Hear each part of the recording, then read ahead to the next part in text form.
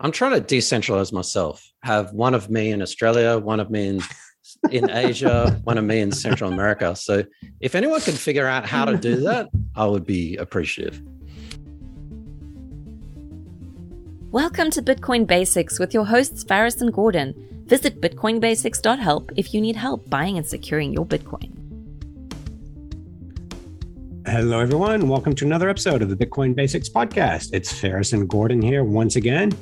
The price of Bitcoin on the 1st of March is $43,330 US. The block height is 725,361. Satoshis per dollar is 2,308 Satoshis. Now, Gordon, good to see you again. It's been a while. It has. For those watching, you can see the background's exactly the same. We're recording a few episodes in a row here.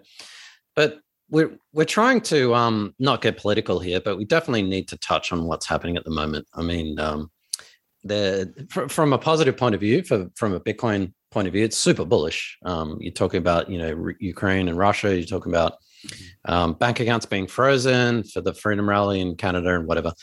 We'll try to stay away from the politics, Faris, as best we can. I know it's going to be hard. But, I don't want to dox you, but you must be back in Australia because three things you don't talk about in Australia: money, politics, and religion. Well, I like talking about all three. I don't care where I am. So let's stay clear of at least the politics. But recent events in Canada, I think, have basically made... Well, there's something called the Streisand effect. Do you know what that is, and do we need to explain that? The Streisand effect, I think you do. Yeah. So Barbara Streisand, back in the day, whenever it was, the paparazzi took a picture of her brand new home, and it was, a picture that showed, her opulence and whatever. For whatever reason, she didn't want that publicized, and she was basically hounding the paparazzi, not to publish it or whatever. But it had the exact opposite effect, and one of the photos got leaked onto the internet, and then someone else copied it, and I guess the analogy is, if you are trying to hide something, the more you try and hide it, the more people will, why are you trying to hide it? Sort of shines a spotlight on that particular issue. So it had the exact opposite effect of what she wanted. She wanted the photo banned, but the photo just spread across the internet. So I think this is what's happening with Bitcoin. Banks accounts are getting frozen. You've got the Prime Minister in Canada asking CEOs, Coinbase, and a couple others, I think maybe even Kraken, to do something about users' accounts or whatnot. It's the Streisand effect. They're shining a light on what the problem is with the fiat system and what the solution is, Bitcoin. Yeah, and this has been what's happened in Bitcoin just in the last 6 weeks has just been phenomenal. Me and Gordon were talking about this yesterday, and I said, what's happening now? We're seeing central bank digital currencies going from rumor to pretty much going to happen and starting to happen with digital identities. And yet with Canada, just so banning accounts that donated to Truck Rally and doing it retroactively. So if 6 weeks ago, before the Emergencies Act was enacted, if you gave $23 towards a freedom convoy, well, that is now considered a crime and your bank account will be frozen. Not only that, they're also, with the truckers closing their business accounts, personal accounts, and from what I read, even canceling their car insurance. So this led to two things. One was, I was actually surprised we didn't get more of a bump in the price of Bitcoin when that was announced. But someone also commented, what's the point of sending the Freedom Convoy in Canada Bitcoins if they can't spend it? You need a closed economy to do that. Yes and no. So you don't always need a Bitcoin ATM. It helps to have a shopping center, supermarket accept Bitcoin, but there are alternatives, aren't there, Gordon? And I'm thinking specifically of, we showed it on the show before, these Bitcoin debit cards. So how do they work? If you enjoyed this podcast, please subscribe, like, and share so we can find others like yourself.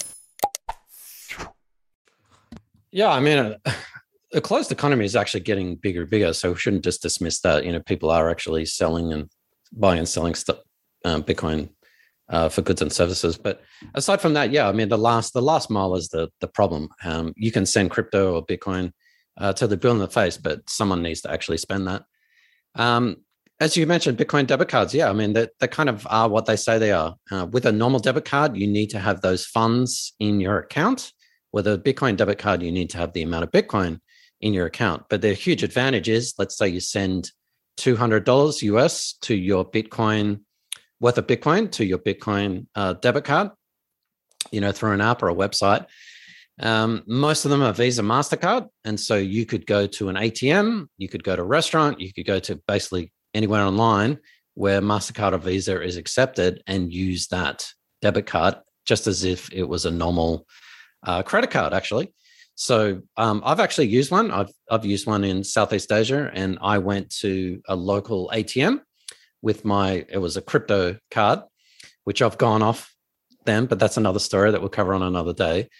And I had a couple of $100 worth of Bitcoin loaded onto that card. I went to the ATM. I selected the credit card option to withdraw from, and I withdrew local currency from it. So that doesn't require, sort of bank accounts or anything like that. It was just me sending money, well, actually Bitcoin from an exchange straight to my card, and then from the card going to the ATM. So, sorry, that's a long-winded way that's saying, as long as a place accepts, say, Visa or MasterCard, which are the two sort of major ones, you can use Bitcoin. Yeah, and I mentioned this on the show before. I've been using a Wirex card as well, and we've been trying to get them on the show. Actually, stop. They need to sponsor the show for the amount of mentions. I know they do. So yeah, there's quite a few options out there as far as a debit card. And interestingly enough, when the Emergencies Act was enacted, the Deputy Prime Minister of Canada announced that they were going to expand the Anti-Money Laundering Act to include digital assets. And they actually requested of the crypto companies to freeze wallets. And the crypto companies basically responded, even if we wanted to, we couldn't. I can't remember who it was. One responded simply, no. That was the answer. So it was very much you kind of need to educate yourself here that we don't work like conventional banks. We can't just freeze someone's Bitcoin wallet.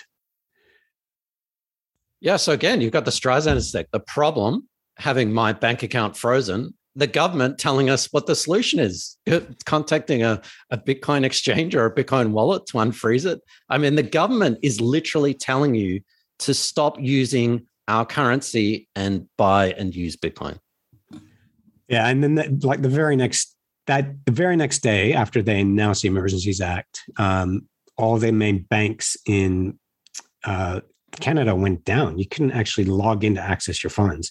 We're seeing the same thing in Ukraine now. We're seeing a run on the banks to access cash. And unfortunately, we're going to see they're estimating up to 4 million refugees from the Ukraine. And it's not safe for them to be carrying cash. It's not safe for them to be carrying gold around. With Bitcoin, it is the safest option. All you got to do is remember a password. Yeah, I mean, it's a complete humanitarian disaster. But from a freedom and from a Bitcoin point of view, as you said, Faris, a lot of these wallets even have 12 words. You just need to memorize 12 words in your head, and you can cross a border or be at a refugee camp or whatever with, whatever Bitcoin you've got. That's remarkable. We've never, ever had that in history. We've had a money that you can control 100%. And, there's a meme going around. It's been going around for years and years with Bitcoin, like be your own bank. But it literally is be your own bank. Like you can cross a border with 12 words. And you're carrying your life savings or whatever with that. But I mean, this is just the tip of the iceberg. I mean, this is sort of Bank of England the other day said that they really want politicians to draft legislation towards, central bank digital currency. One of I don't know who it was, but someone in the Bank of England was talking about programmable money. And they gave the explanation of it's like giving pocket money to your children, but ensuring that your children only spend money on, the bus ticket or whatever. They can't buy sweets. But we want that for our economy. We want that for our people. So this is the tip of the iceberg. This is the start of it. And I'm not going to say like it's going to get worse, but I'm just going to say that there will be a day, and I've been saying this for years, that you won't be able to withdraw your Bitcoin from an exchange. Now, you can at the moment, Coinbase and Binance and Kraken and whatnot, they're sort of resisting, some of them more than others. I wouldn't say Coinbase. But yeah, eventually they're just going to be regulated so much that they're going to become a PayPal. And at the moment, you can buy Bitcoin with PayPal. You can transfer money to your PayPal account. You can buy Bitcoin. You can even sell Bitcoin with your PayPal account. But guess what you can't do? You can't actually withdraw Bitcoin from a PayPal account. And that's what's going to happen. It's going to form this two versions of Bitcoin, where you've got Bitcoin on exchanges and in regulated third parties, and you've got Bitcoin in non-custodial wallets, like your hardware wallet. Not only will you have total freedom and control over those Bitcoin, there's probably, and I could be wrong, but there's probably going to be a massive premium on sourcing Bitcoin that is actually non-custodial, like not trapped in these third parties and exchanges.